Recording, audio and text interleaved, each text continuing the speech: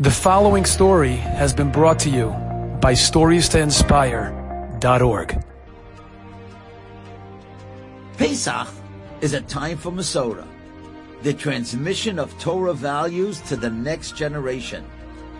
The Torah tells us, V'higadat levincha, and you shall tell it to your son. Torah and its values are given to us by parents, rebbeim, and moros. We can't do it alone. We need the help and guidance of others. After we left Mitzrayim, we came to Har Sinai, where Moshe Rabbeinu was our first teacher. He transmitted to us what he received from Hashem. And it has been like that throughout all the generations. One person giving and guiding the next. Sometimes teachers, sometimes parents. A few years ago, in Israel, I heard this great story about being guided and directed by others.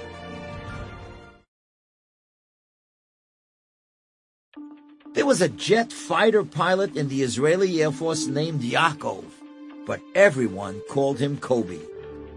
He would lead a squadron of fighter pilots every night as they prepared for war. Each night, Kobe's jet would roar off the runway into the sky. They flew in a V formation, with Kobe in the front and two jets slightly behind him on the right and slightly behind him on the left. And he would shoot out a flare onto an area, and the four pilots would roar over that lighted area and bomb it. Then Kobe would fly his jet upward and turn back around to return to the tarmac at the airbase. The others followed him and came back a few seconds after he did. This went on night after night. One night, after Kobe shot out his flare, he suddenly became very dizzy and disoriented. This is called vertigo. But he didn't realize it.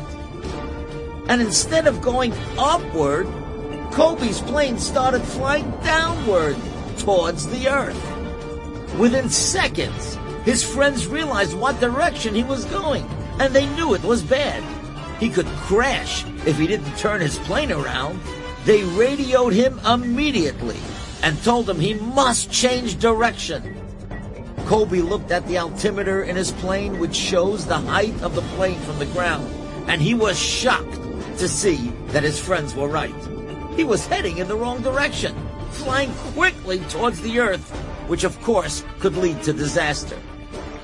Kobe, in this condition of dizziness, as we said, called vertigo, had to pull the yoke of his plane in the opposite direction that his instincts were telling him to. He told me that it was the hardest thing he ever had to do in his life.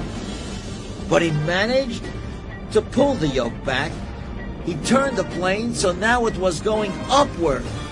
And as it was going upward, his head cleared. He was able to turn the plane back in the right direction, and he landed safely back in the airfield. And you know something? That's what guidance is all about. We must learn to take guidance from parents and teachers. And yes, sometimes even from good friends who can show us the right path.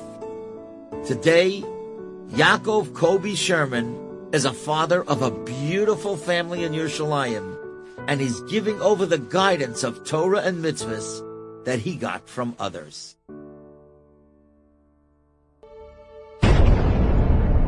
In April of 1945, shortly after the Second World War, there was a Rebbe who was a very great tzaddik known as the Skolena Rebbe.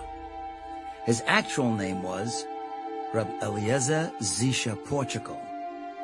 This story took place when he was in Chernovitz, which was in the country of Bukovina, which at one point was Romania. Now, after the war, there were many, many people who found themselves in Chernovitz. They had been in the labor camps and in the ghettos of Ukraine, and they had been freed after the war. But they were so broken. They had lost everything. Nebuch, many of their family relatives were killed, and many of their possessions were gone. And now these people, they were looking for chizuk from the Skulener Rebbe. And they were wondering, where are they going to get matzahs for Pesach? The Skulener Rebbe had a very devoted chassid. His name was Rab Fishel Kerpel. And the Skulener called Rab Fishel in and he said, listen, I want you to go to the local farm. Try to get some wheat and bring it back here. We'll grind it. We'll get a millstone. We'll try to make it into flour, and then we'll have matzahs. Well, indeed, Rab Fishel was able to get some wheat, and they got a millstone. And the Rebbe's Hasidim worked very feverishly. They worked very hard to make as many matzahs as they could. And the Skulener Rebbe soon began to realize that there were other Hasidic Rebbeim that were located in Chernovitz. And the Rebbe wanted to give them matzahs. So listen to what he did. He made as many matzahs as he could, him and the Hasidim, and they went around, the Hasidim went around giving to every Rebbe 3 matzahs, so that they would have them for the first Seder. Now, it was at that time that the Sered Vizhnitzer Rebbe Rav Baruch Hager was also in Chernovitz. And he called over his 10-year-old son, Rab Moshe. And by the way, I want to tell you that Rab Moshe is the one who told me the story when he became a Rebbe many, many years later. So, Rab Baruch Hager, the Sered Vizhnitzer Rebbe, calls in his 10-year-old boy Rab Moshe and he says, go to the Skulener Rebbe. I know he's giving out matzahs. Please get me some matzahs. And give him my best wishes for a wonderful yontif. Well, the little boy comes to the Skulener Rebbe and he says, I would like to introduce myself. My name is Moshe Hager. My father is the Sered Vizhnitzer Rebbe. And he asked if he could please have some matzahs for the Seder.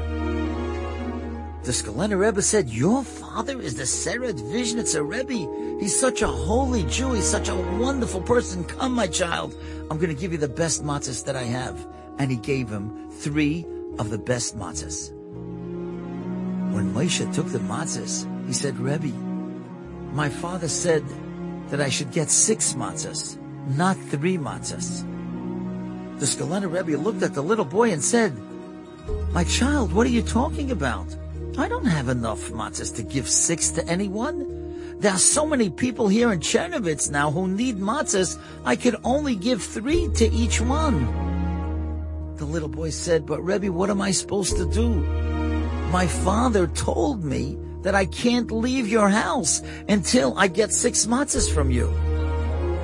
Well, the Skulener Rebbe knew that the Sered Vizhnitzer Rebbe was also a great tzaddik. And he certainly didn't want to hurt him, and if that's what he told his son, he realized, well, that's what he's going to have to do. So he gives the boy 6 matzahs, and he says, tell your father that he should have a chag kosher v'sameach, he should have a wonderful yontif. Now listen to this. A few days later, it's Erev Pesach, just a few hours before yontif, and little Moshe comes back to the Skulener Rebbe with 3 matzahs. And he says, my father said I should give you these 3 matzahs. Well, the Skulener Rebbe couldn't believe it. He said, now you bring me back these matzahs? You know very well I only wanted to give you 3 matzahs to begin with. So why did you take 6? And now you're bringing me back 3 of them. I could have given them to other people. The little boy said, my father, the Sered Vizhnitzer Rebbe, said that you, the Skulener Rebbe, are such a tzaddik that you probably gave away all the best matzahs to everybody else, and you had hardly any left for yourself. He knew you would do that. That's why he took those 6 matzahs, so he should be able to give you back 3 of the best ones, so that you would have those for your Seder. And wouldn't you know it, the Skulener Hasidim told me those were the 3 matzahs that the Skulener Rebbe used for the Seder. Now, isn't that amazing? Look at the incredible Avos Yisrael. The Skulener Rebbe is thinking about everybody else. He's not thinking about himself. He's giving everybody matzahs. And the Seret Vizhnitzer Rebbe is not thinking about himself. He's thinking about the Skulener Rebbe. So when we hear a story like this of such Avas Yisrael, we have to know that this too is one of the important lessons of the Yontif of Pesach. To care for each other, to love each other, and to think not only about ourselves, but to think about everybody else in Klal Yisrael.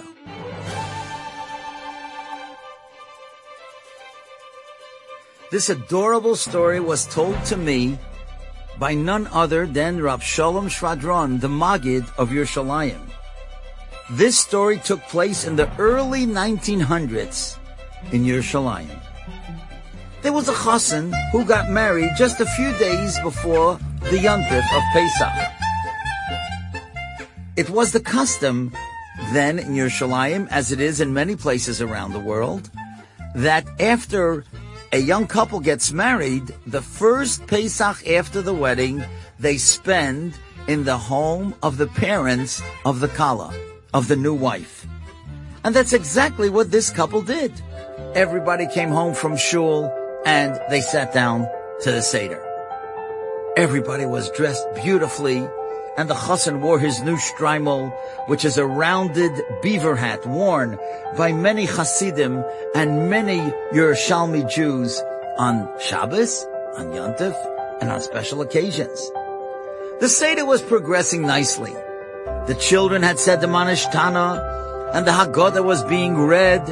The wine, they had the kaisais of the wine, and they made the brach on the matzah, and they had the morar. And now it was time, after the sandwich of Hillel, now it was time for the meal. Everything seemed fine, but suddenly, the chassan, when he was eating soup, he noticed a wheat kernel in his hot soup. Well, that could become chametz. How could that possibly be? He thought he was marrying into a religious family. How could there be wheat in a hot soup?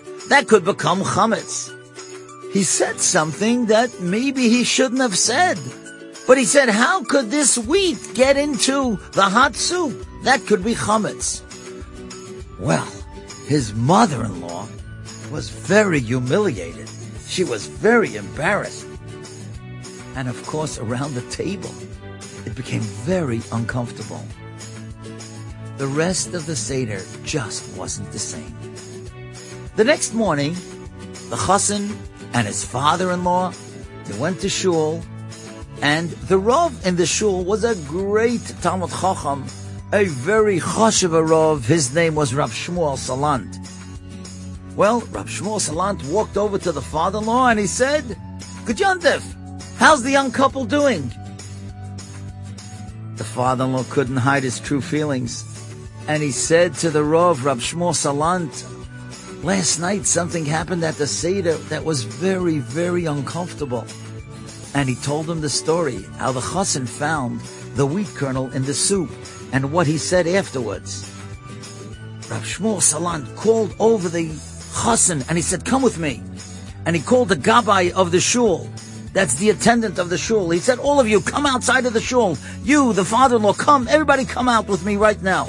And he said to the gabbai, bring me a rag. Just come right away and bring me a rag and let's go outside the shul. Well, everybody was wondering, what is Rav Shmuel Salant up to? And then he says to the chassan, give me your shtreimel. So the chassan takes the shtreimel off his head and he gives it to Rav Shmuel Salant. And Rav Shmuel Salant takes the rag and he wipes the top of the shtreimel very vehemently, very strong, and 3 wheat kernels come popping out of there. And nobody can believe it. What's going on here? And then Rav Shmuel smiled. And he said, my dear chassan, do you know where the wheat kernels came from? You know, here in Yerushalayim we have a minig that when a chassan has an oifruf, the week before he gets married, the Shabbos before he gets married, here in America and in many places we throw candies. But over there, they throw wheat kernels because that's a sign of growth and prosperity. So Rav Shmuel Salant said the Wheat kernels came from your shtreimel because they were thrown at you when you had the oifruf. Of course, everybody smiled. Chassan was a little bit embarrassed. And when Rab Shalom Shvadron, the Maggid of Yerushalayim, tells over this part of the story, he also smiles. And he says, you know, we can learn a great lesson from this story. Before you accuse anybody else of doing something wrong, you better check your own shtreimel. In other words, maybe you're the one that caused something to happen bad in the first place. You're accusing somebody else, but maybe really it's your fault. So before we accuse anybody else of doing something wrong, we have to check our own actions to make sure that we're not the cause of the problem.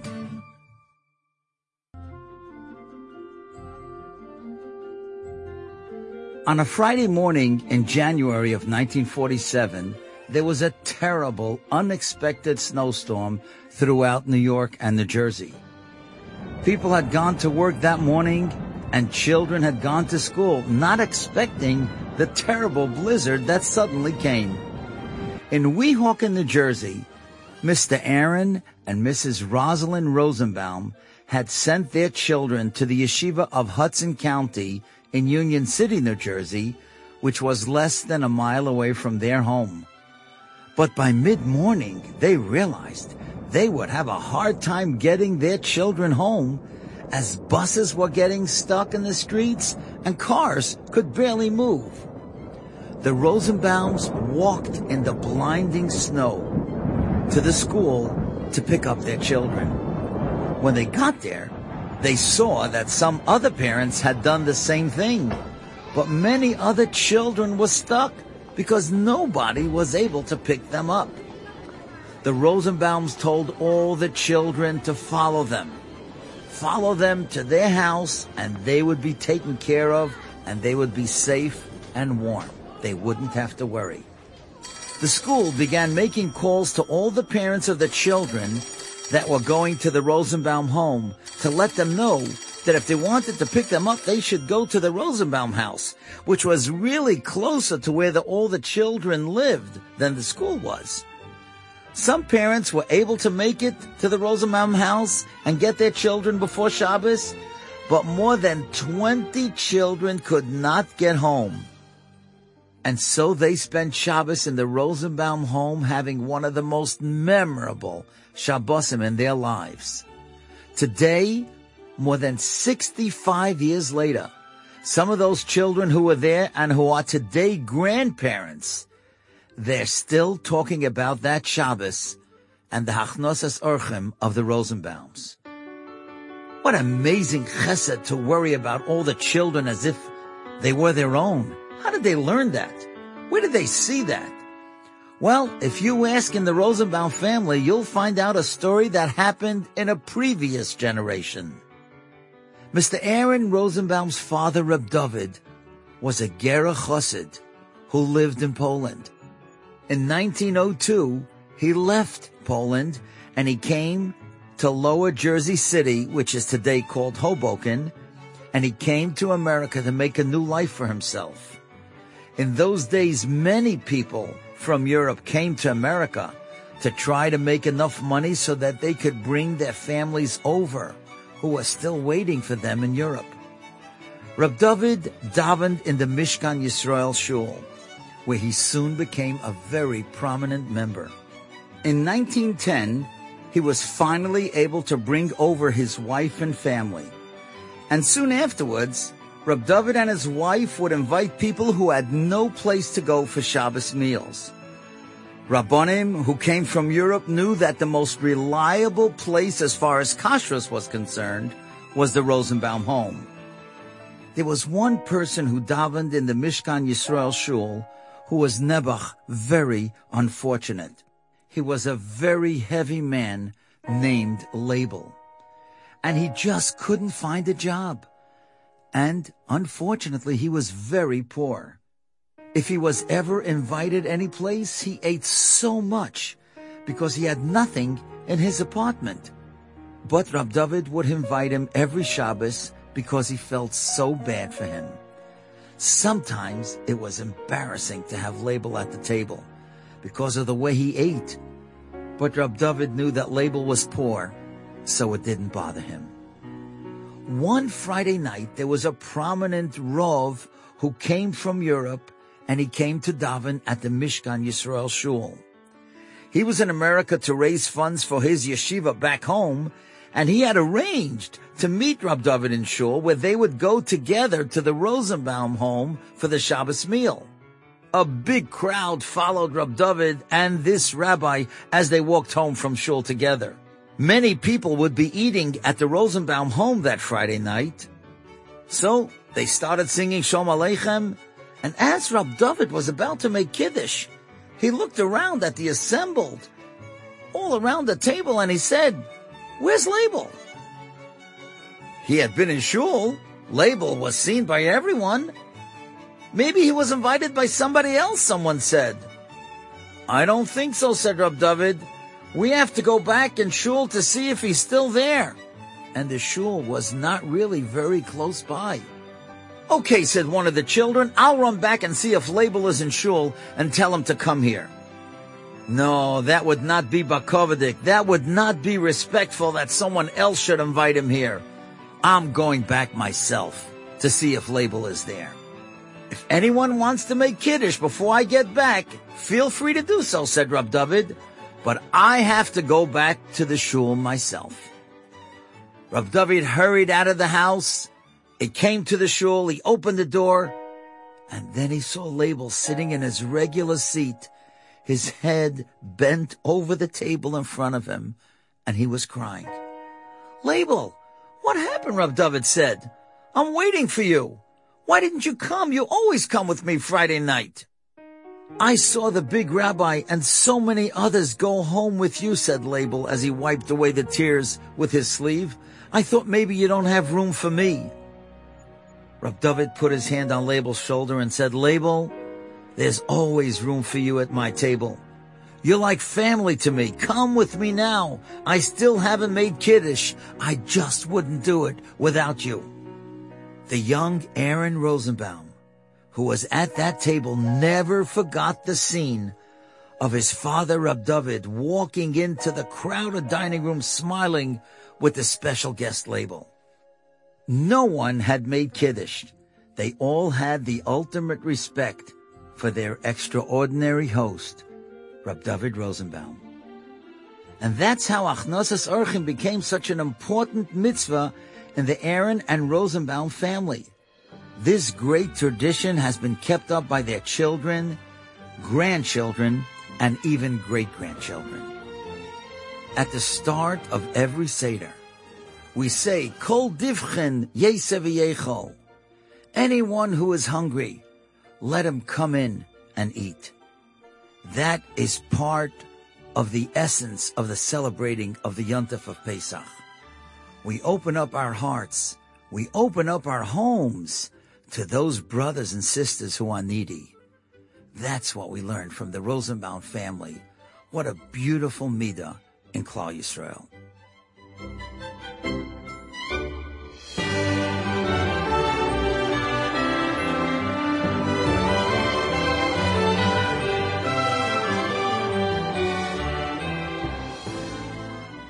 Enjoyed this story? Come again. Bring a friend. StoriesToInspire.org